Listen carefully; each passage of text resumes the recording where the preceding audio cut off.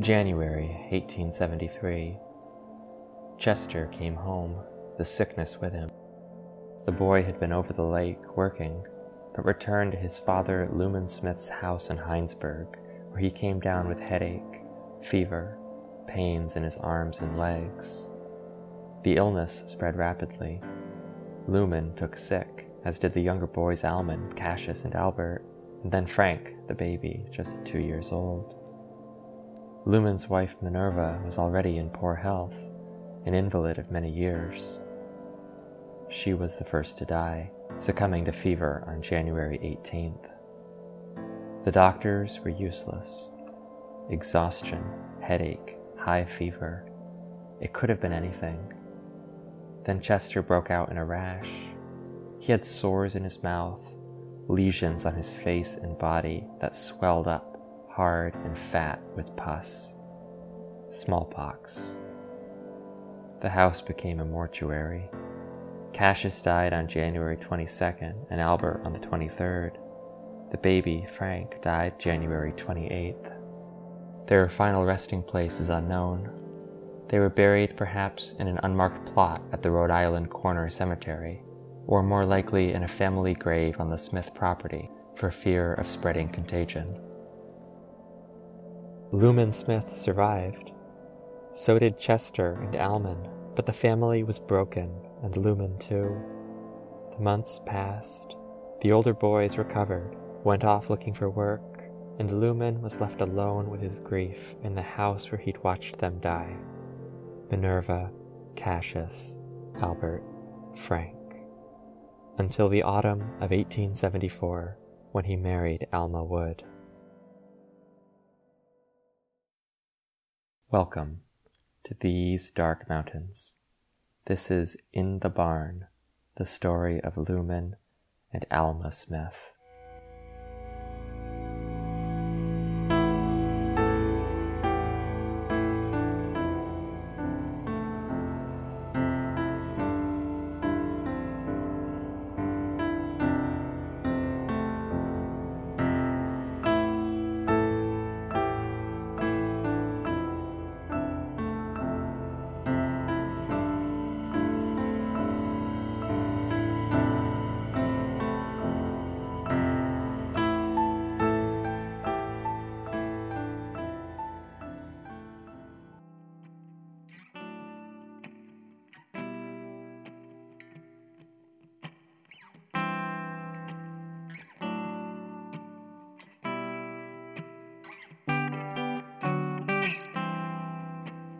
Alma Wood was born in 1845 to Harriet Rice and Joseph Wood. Her parents were living in Quebec at the time, just over the border in Clarenceville, but they had returned to Vermont and settled in Burlington by 1861, when Alma married Hayman Austin, a Williston farm laborer. She was 16 years old. The couple's first child, a daughter, was born in June of 1862, but died of fits aged 11 days and was never named. 3 more children followed: Laura in 1863, Clement in 1865, and Ira in 1870. On the 4th of July, 1871, Hayman loaded a shotgun to fire a salute, but something went wrong, and the gun exploded. One hand was mangled beyond saving and amputated at the wrist. Hayman survived the surgery and went on to recover, though the pain was surely considerable, and he must have struggled afterward to do farm work. The Austins suffered another tragedy in March of 1872, when their son Ira died, aged 17 months. Alma was pregnant at the time and gave birth to another son, Joseph, in September of 1872, but the marriage was failing.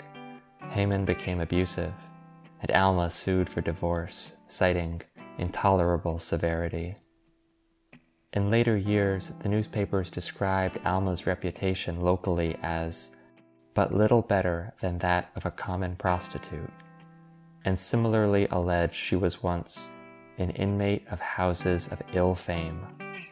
This isn't necessarily accurate, but if she did engage in sex work, it might have been during this period, when she was attempting to divorce her abusive husband while supporting herself and the children. It's unknown when she met Luman Smith, or how, though it may have been through her sister Harriet, who lived not far from Smith's farm. Alma was later described as a slight woman, small and bespectacled, while Luman would have borne the scars of smallpox. Their pain, perhaps, brought them together. Luman had lost a wife and 3 children to disease, while Alma, then 29, had endured an abusive marriage and buried 2 children of her own. Her divorce went through in October 1874. Haman didn't contest the suit, and Alma was granted custody of the 3 children. The next month, she married Luman Smith in Heinsberg, with their first child, Helen Jane, following in July of 1875, fewer than 9 months after the marriage. A new baby, a new beginning.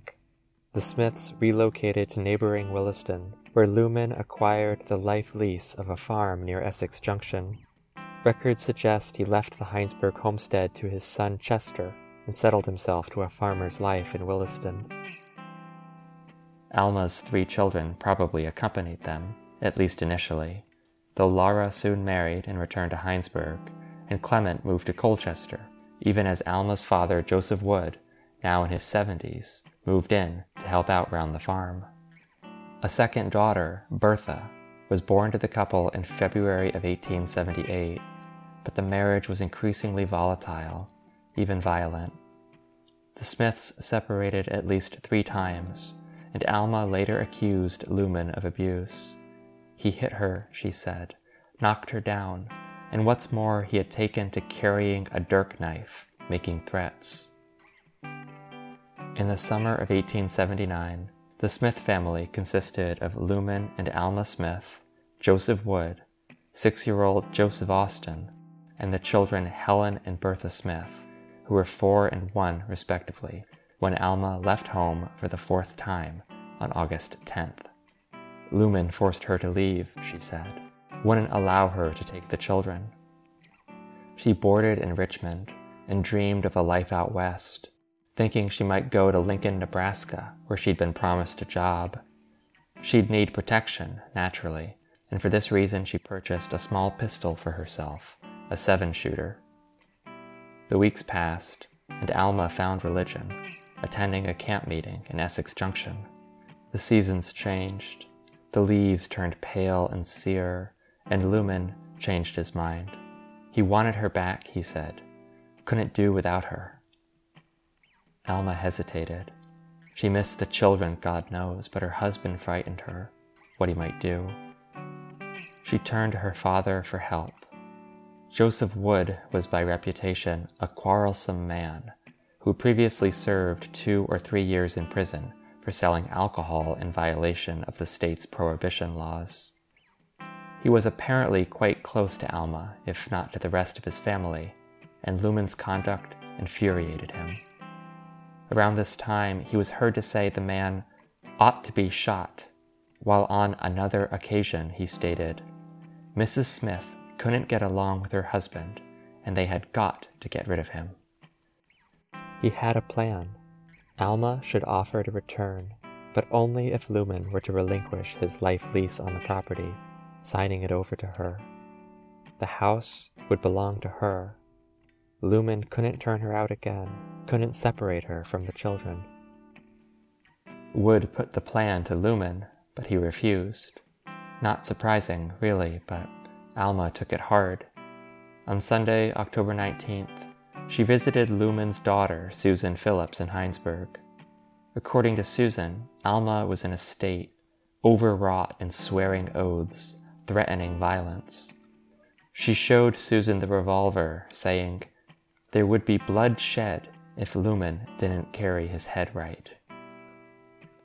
In the end, Luman relented. He met with Wood to sign over the property, and on October 21st, a Tuesday, Alma returned to Williston. Or maybe it didn't happen that way at all. Because Luman Smith was adamant there was no abuse but on Alma's part, and that was regular enough. She frequently threatened his life, he said, and deserted him on 3 occasions prior to August 10, 1879, when she left for a 4th time and refused to take the children. He couldn't cope. His stepson Joseph was 6, but the girls were only 4 and 1 and needed mothering. He fed them and clothed them and put them to bed, but parenting left little time for work, and the weeks were passing, the money running short. Meanwhile, Alma was at the camp meeting in Essex Junction, spending days and nights. Her motives, Lumen thought, were rather less than holy, and he assumed she'd gone back to sex work. He hated her, maybe, had reason, but he needed her, and so did the children. He begged her to return. His father-in-law agreed to act as a go-between. Wood spoke with Alma, and afterward put the following proposition to Lumen. Alma would come home, but only if Lumen signed over the farm. The demand was outrageous, unreasonable. He refused. On either October 18th or 20th, Lumen called on State's Attorney H.S. Peck at his offices in Burlington. Lumen told Peck of Alma's conduct at the camp meeting and claimed to possess proof of adultery, which was then a crime. Peck believed that Lumen wanted Alma put in prison, but he may only have intended to compel her return by threatening prosecution. Either way, he left disappointed. Peck took no action, and Lumen went home to a farm he couldn't tend, mouths he couldn't feed. He was cornered, being unable to support the children and equally unable to abandon them. He caved and agreed to sign over the farm. October 21st, Alma came home, in trouble with her. The quarrels continued, 2 against 1, as bad as before, or worse, for Lumen was no longer the master of his house. The next day he drove to Heinsberg, and didn't return to Williston until evening. Joseph Wood said Lumen was acting crazy, that his face was very red. Lumen denied he'd been drinking, but afterward he apologized to Alma and her father. A fragile peace then, but it didn't last. The next morning, October 23rd, Alma and her father planned to drive to Williston Village, but the wagon was kept in a locked barn to which Lumen alone had the key. The barn was Alma's now. The horse too, she thought. She asked Lumen for the key, but he ignored her, said nothing, then took himself off to Essex Junction on foot. In the junction, he called on C.M. Farron, a local doctor. Lumen told Farron he had signed his life away for the sake of getting his wife back, as he couldn't take care of the little children himself and earn a living. Now he regretted the decision and wanted to sell the horse. Was Farron interested? He was. The men agreed to a sale, and Lumen said goodbye. Also that morning, he stopped in to see George Austin, a family friend, who was married to Alma's sister Louisa and was also the younger brother of her first husband, Haman. Lumen confided to George that he planned to leave the farm, that he could not live there any longer. He needed money then, and maybe for this reason he decided to sell the horse, though it's also possible he acted out of spite. He knew there'd be consequences, expected an argument, and was ready for it.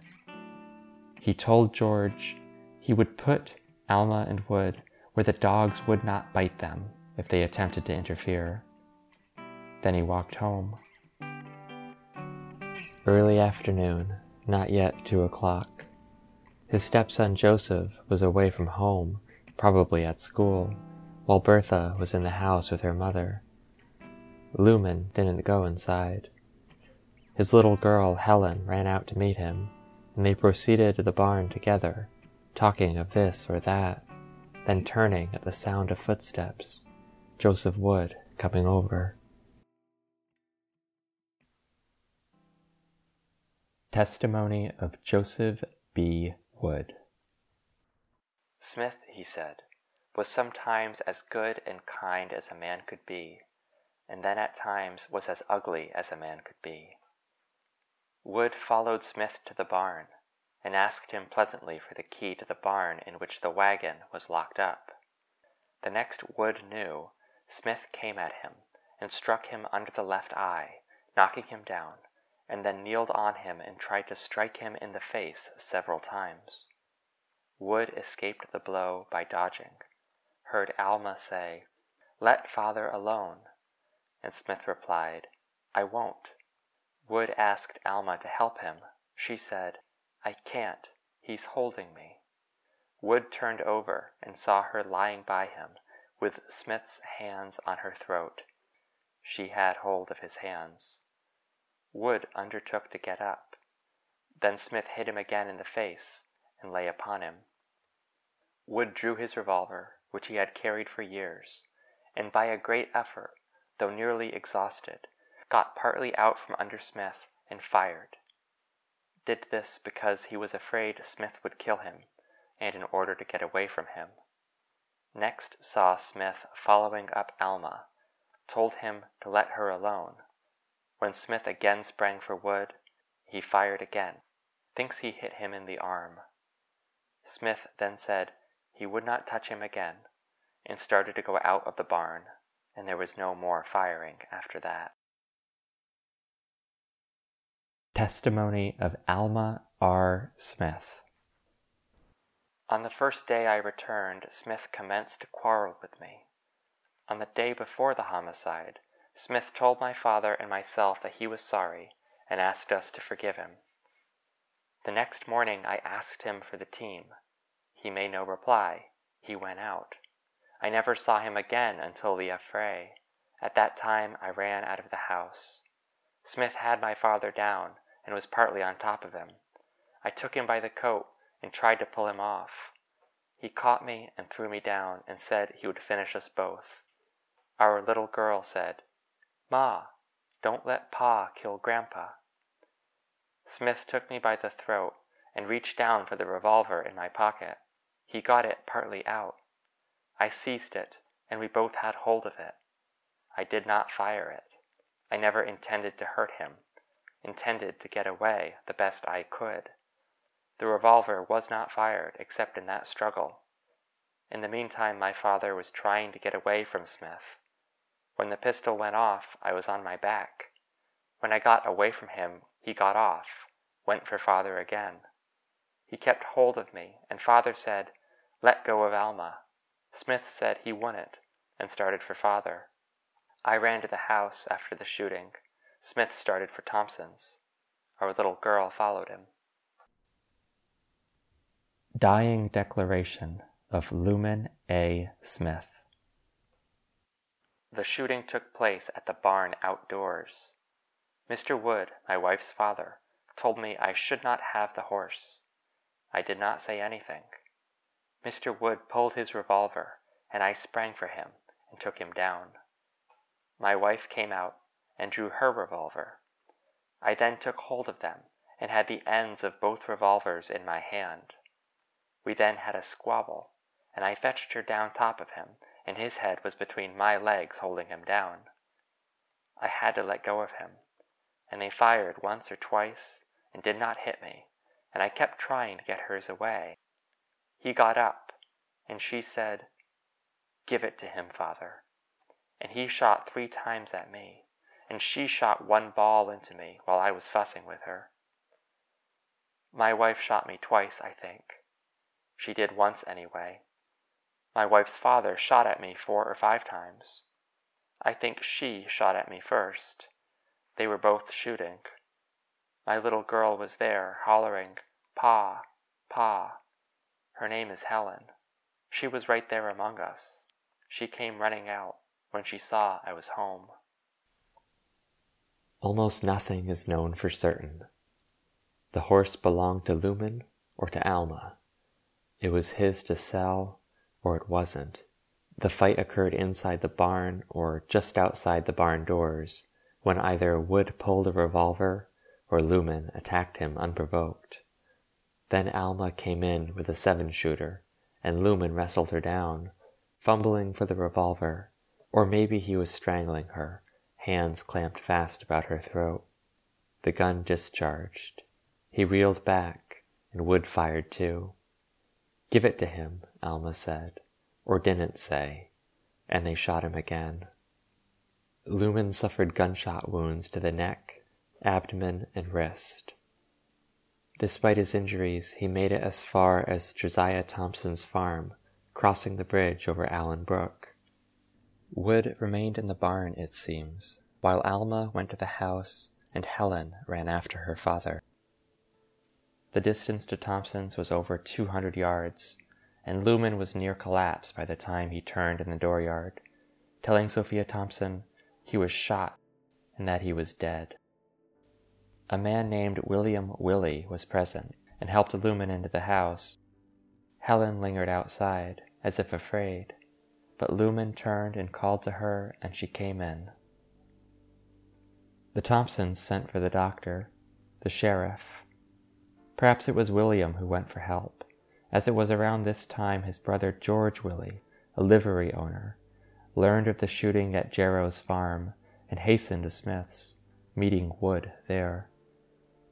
The old man's eye was badly blacked, Willie observed, and there was blood down the side of his face. Wood said Lumen came at him, that he'd acted in self-defense. He was quite unemotional, Willie noted, indifferent about the affray. So was Alma. She had been shooting, she told Willie, and would shoot another man if he knocked her down.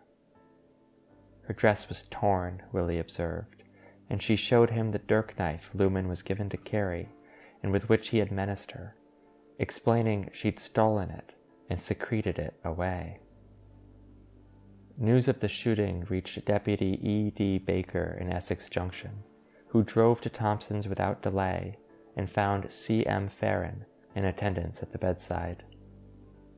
The doctor was able to confirm what Lumen himself suspected. The wounds were mortal. He would not survive.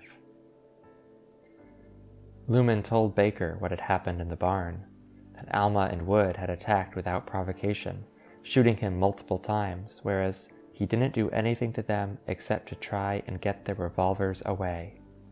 The little girl, Helen, corroborated this version of events, and Lumen declared himself glad that he had lived long enough to tell his story.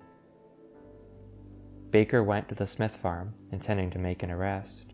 He met Wood in the yard, who repeated the same story he'd told Willie. When asked why he carried a revolver, Wood explained that he'd had one for 30 years, that it was a kind of companion to him. "Where is it now?" Baker asked. "In the house." Alma was inside too, doing the ironing. Baker doesn't mention any visible injuries, though others would later testify in court to the presence of finger marks around her throat. She inquired after her husband, and Baker confirmed he was dying, that he wouldn't last the night. Alma was unmoved, saying only she hoped he might live long enough to repent. Later that same evening, interviewed at the jail, she said it was the happiest night she had had for many months, for she was safe from her husband's abuse and brutality. Baker confiscated her pistol and checked the cylinder. Inside were 3 charges of shot, 3 shells, and 1 empty chamber, indicating the pistol had been fired up to 3 times recently. Wood fetched his pistol from another room, a .32 caliber. Baker observed 1 shot of 6 remaining, suggesting Wood may have fired the pistol up to 4 times, assuming he kept 1 chamber empty as a safety. It's known he fired at least twice, because 2 .32 caliber rounds were removed from Lumen's body. One had lodged in the wrist and was easily retrieved, while the second had buried itself in his abdomen. The third wound, to Lumen's neck, was believed to have been fired from Alma's revolver, but the bullet penetrated downward to the chest and vitals and couldn't be recovered. This third wound was probably fatal. Such was the opinion of Dr. Briggs of Burlington when he arrived at Thompson's to assist Farron. He listened to Lumen's heart and lungs and confirmed he was unlikely to recover. Lumen knew this and was resigned. To George Willey, he said, he had been shot and had got to die. He told George Austin he would never get well and asked him to look after the children. Around this time, State's Attorney H.S. Peck arrived at Thompson's. Mere days before, Peck met with Lumen in his Burlington offices, and Lumen told him of Alma's alleged infidelities. "What is to be done?" he'd asked. And Peck had done nothing. He may have felt guilty, perhaps responsible. He took down Lumen's dying declaration, and afterward he led the state's prosecution of Alma and her father. Lumen survived the night, but his time was short. Dr. Briggs returned to Thompson's on Friday afternoon and found the injured man stupefied with exhaustion and blood poisoning, his complexion darkening to purple. He died in the night. The body was released to Chester Smith of Heinsberg. 6 years earlier, age 17, Chester had contracted smallpox while working in New York and nearly died of it. He recovered his health and settled in Heinsberg, where he farmed the old homestead and slept in the same house where his mother and brothers had died. The funeral took place on October 25th. Helen likely attended the service, and afterward it seems Chester took her in, if only for a time. As of June 1880, the census lists her as a boarder in the home of Chester Smith, though later newspaper reports describe her as a resident of the orphan's home. Her half-brother Joseph likewise was placed at the poor farm in Williston, while the youngest child, Bertha, was permitted to remain with Alma during her imprisonment. A year passed, or near enough to one, by the time Alma Smith and Joseph Wood stood trial together in October of 1880. Public opinion was firmly against them. From the Burlington Free Press. The entire Woods family, we are informed, have always borne a reputation little short of infamous. Some time ago, Joseph B. Woods, the probable murderer, was imprisoned in the jail in this city for selling liquor, and remained there for 2 or 3 years, refusing to pay his fine. The wife's reputation is but little better than that of a common prostitute. She has repeatedly abandoned her husband, been an inmate of houses of ill fame, and otherwise brought scandal upon herself and upon her family. On the other hand, all the neighbors and all who knew him speak of the murdered Smith as a peaceable, law-abiding man, a little weak in mind, but generally speaking, a man of upright intention and conduct. The prosecution contended that Alma and Wood had conspired together to deprive the weak-minded Lumen of his property and livelihood, and then shot him once it became apparent he intended to sell the horse. Their argument was primarily informed by Lumen's dying declaration, which was admitted to the court as evidence. His deposition described the attack in the barn and also provided a glimpse of a troubled marriage during which Alma had threatened to kill him thousands of times, and as recently as August 10th. As it was generally believed an individual wouldn't risk eternal damnation by sinning with his or her last utterance, the defense sought to undermine Lumen's deposition by showing he did not believe in a future state of existence and of rewards and punishment, but the judge didn't allow it. Other efforts failed too. Alma and Wood repeated their earlier claims that Lumen was unstable, crazy, an abusive husband. Various character witnesses were called on behalf of the defendants, including their jailer, while others described the injuries they'd received, Wood's bloodied face, the marks on Alma's throat. It wasn't enough. The jury deliberated for around 8 hours before finding the defendants guilty of murder in the second degree. Alma and Wood appealed to the state Supreme Court, who issued a favorable ruling on January 1st, 1881. In their opinion, the court affirmed the special legal status of a dying declaration, but concluded there were elements of Luhmann's statement that shouldn't have been admitted into evidence, including his allegations of threats and abuse by Alma. If dying declarations do not relate to the direct transactions and circumstances from which the death of the person murdered ensues, they are inadmissible. The court also determined it was inappropriate for Alma and Wood to have been tried together on the charge of murder, stating, "If one inflicts a mortal wound, but before death ensues, another kills the same person by an independent act, without concert with or procurement of the first man, he who caused the first wound cannot be convicted of murder or manslaughter or assault with intent to kill on an indictment charging both jointly with murder." The guilty verdict was set aside and a new trial ordered for October 1881. Too late, as it happened.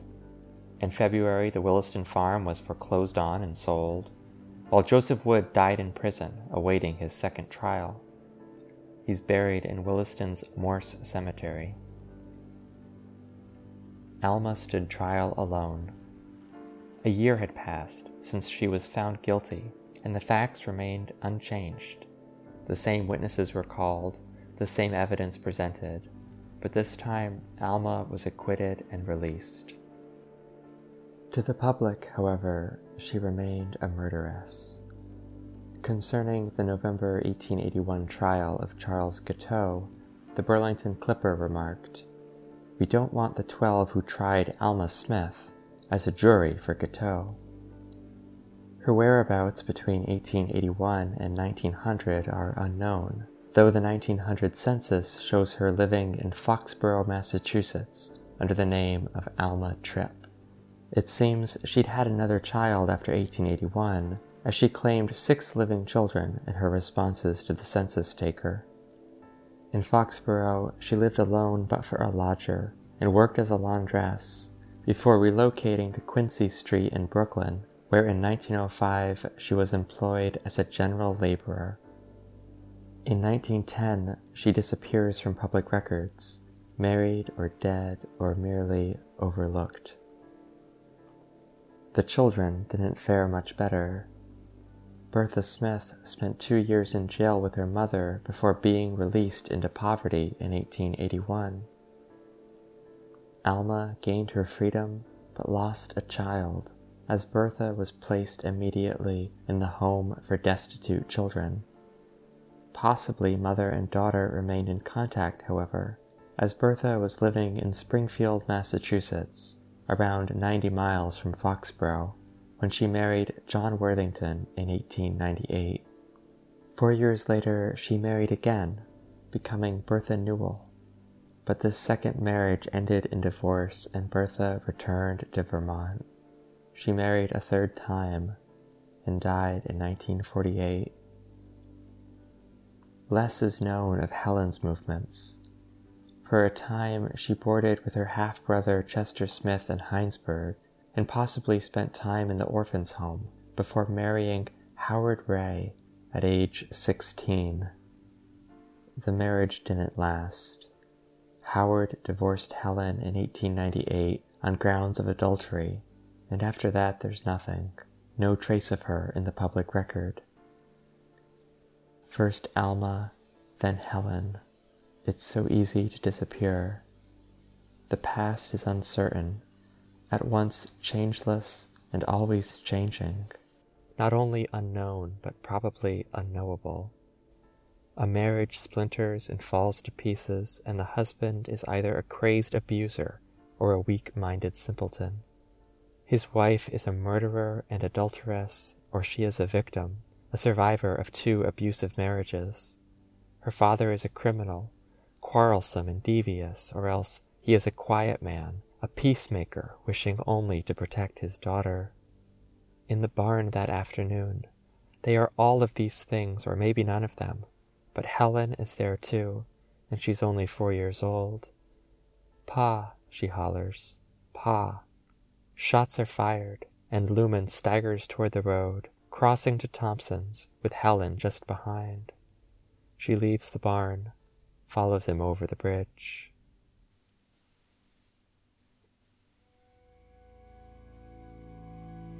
Thank you for listening to These Dark Mountains. Today's episode was sourced from newspapers of the period and from public records. Our music and theme are by John Mills. Episode transcripts are available at the website thesedarkmountains.com.